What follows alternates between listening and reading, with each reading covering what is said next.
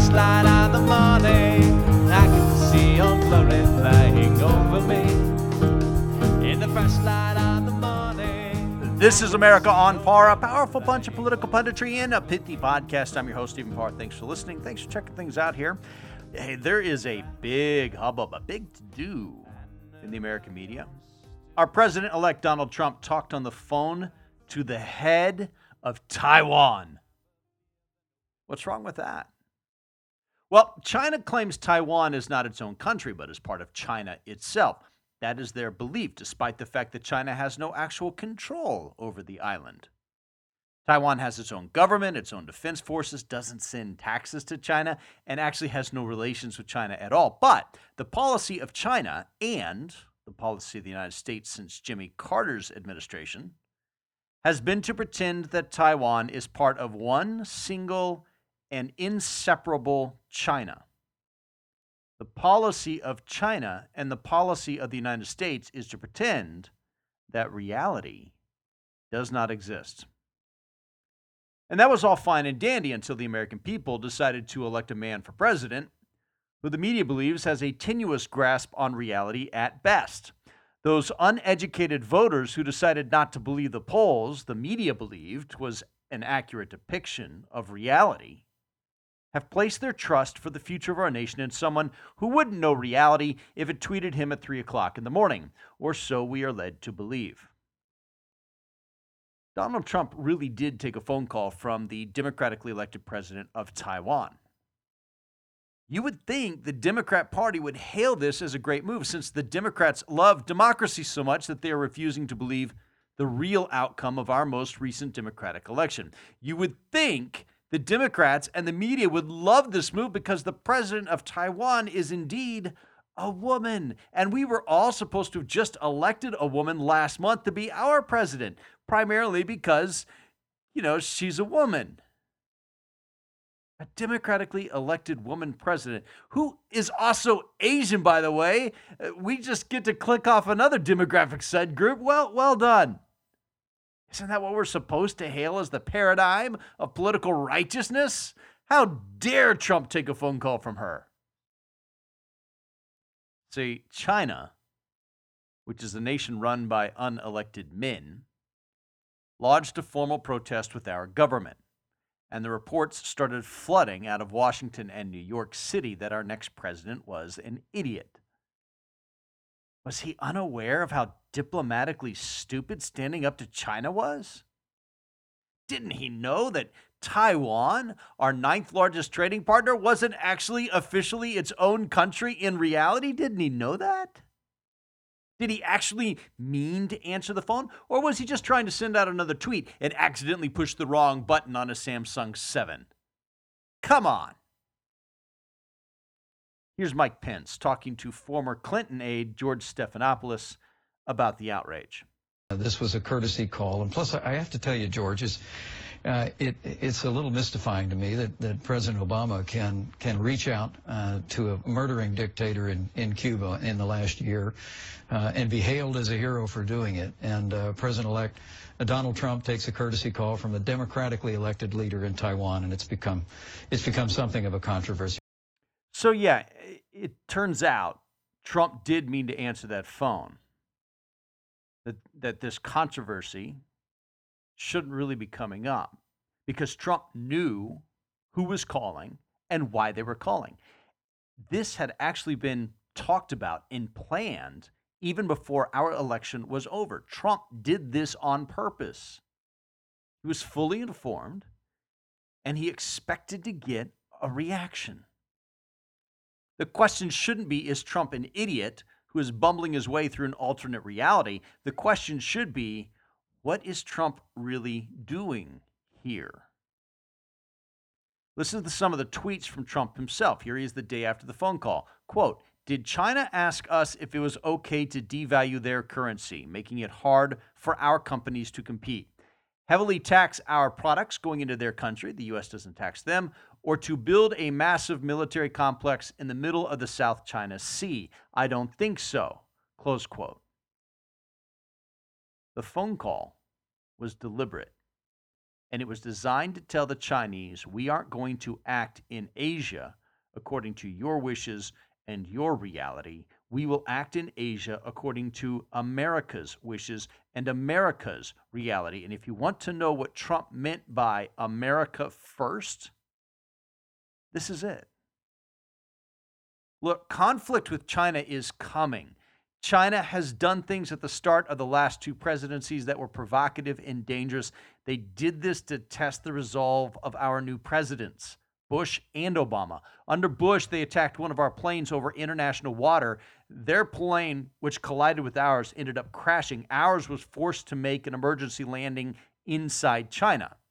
They held the crew for 11 days before returning them and the plane, which they had searched all the way through. Bush responded to that provocation by okaying arms sales to who? That's right, the fictional country of Taiwan. Relations with China during Bush's presidency were pretty good, considering they are still a communist oligarchy.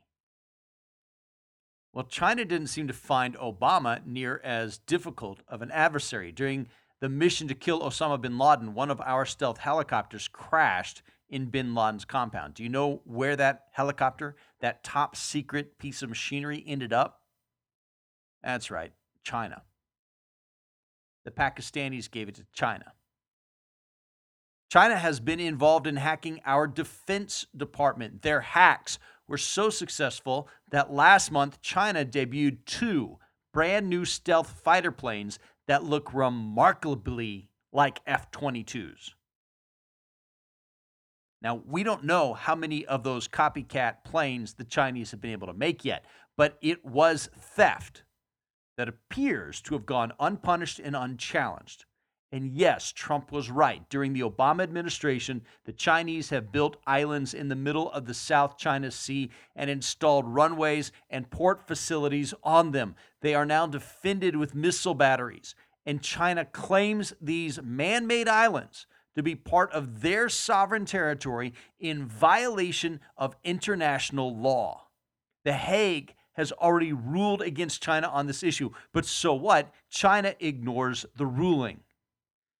With all the rhetoric Trump used on the campaign trail, and China already in an expansionist and belligerent mood, you know they were going to do something to test the new president's resolve after the inauguration. Well, guess what? They just got trumped. This move is all about Sun Tzu's Art of War. He is staking out a place that will make it hard on the enemy. No, China isn't really an enemy of the U.S., but they aren't exactly our friends now either, are they? China knows about the art of war, seeing as how that book was written in China a few thousand years ago. They've read it, and it's a part of their thinking. It's a part of their culture. That's why they built the islands in the middle of the South China Sea anyway, in the first place. That's Sun Tzu. They were constructing a place that was defensible before anyone else could stop them. That is classic Sun Tzu. Well, Trump is just reconfiguring the battlefield to put China on the defensive at little or no cost to us. Seriously, what did that phone call cost us? Nothing. But it has the Chinese looking over the shoulder at a situation they thought was essentially resolved. They had America believing their version of reality, that they controlled Taiwan. Trump has rejected that fiction. Now the Chinese are going to have to keep that in mind whenever they talk to Trump in the future. Well, the liberals in the U.S. are all upset about this election because they fear Trump will become some fascist dictator. They fear he will be like Hitler. Well, there's something that those who are afraid of and who are misunderstanding Trump should learn in relation to Hitler. There's a way the two men actually are similar. Hitler told the world exactly what he wanted to do in his book, Mein Kampf. He published the book long before he rose to power in Germany. But if people had read it ahead of time, they would have had a better understanding of who Hitler was, what he wanted to do, and how he planned to do it. Same with Trump. Long before Trump ever got into politics, he wrote a book that talked about who he was, what he wants to do, and how he wants to do it. It's called The Art of the Deal. Notice the similarity in the title to The Art of War. I've said the Chinese are familiar with the art of war. The title of Trump's book suggests he's just as familiar with it. So combine the art of the deal with the art of war. And this Taiwan phone call comes through very clearly. Trump is establishing a better negotiating position for the United States before negotiations with China really begin. He's reminding the money-manipulating, island-building Asian bullies that they have some vulnerabilities, and Trump has no problem exploiting those vulnerabilities if it gets a better deal for America. By the way, Taiwan is not the only negotiating trump card he can play here.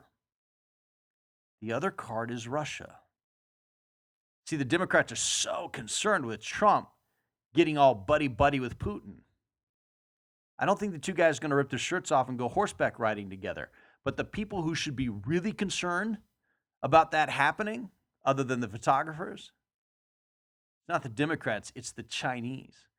If the U.S. and Russia patch up their differences and become better partners on the international stage, the big loser out of all of that is China. See, Trump is putting the U.S. in a better negotiating position before he begins negotiating. That's not an accident. He's doing it on purpose, and the press in this country needs to figure that out. Stop underestimating the man. I mean, for such a stupid guy, he's been able to outsmart a lot of people since he announced his run for president a year and a half ago. 16 Republican contenders, one former first lady, a sitting president, and the collective wisdom of the Fourth Estate. Maybe, just maybe, Trump isn't ignorant of reality. Maybe, just maybe, he's renegotiating reality. Buckle up. Things are about to get real. Thanks for listening. If you like these podcasts, please share them with your friends on Facebook and Twitter. If you'd like to leave a comment, you can always do so on my website, AmericaOnPar.com. I'm Stephen Parr. I can still see Old Glory flying over me. In the first light of the morning, I can see Old Glory lying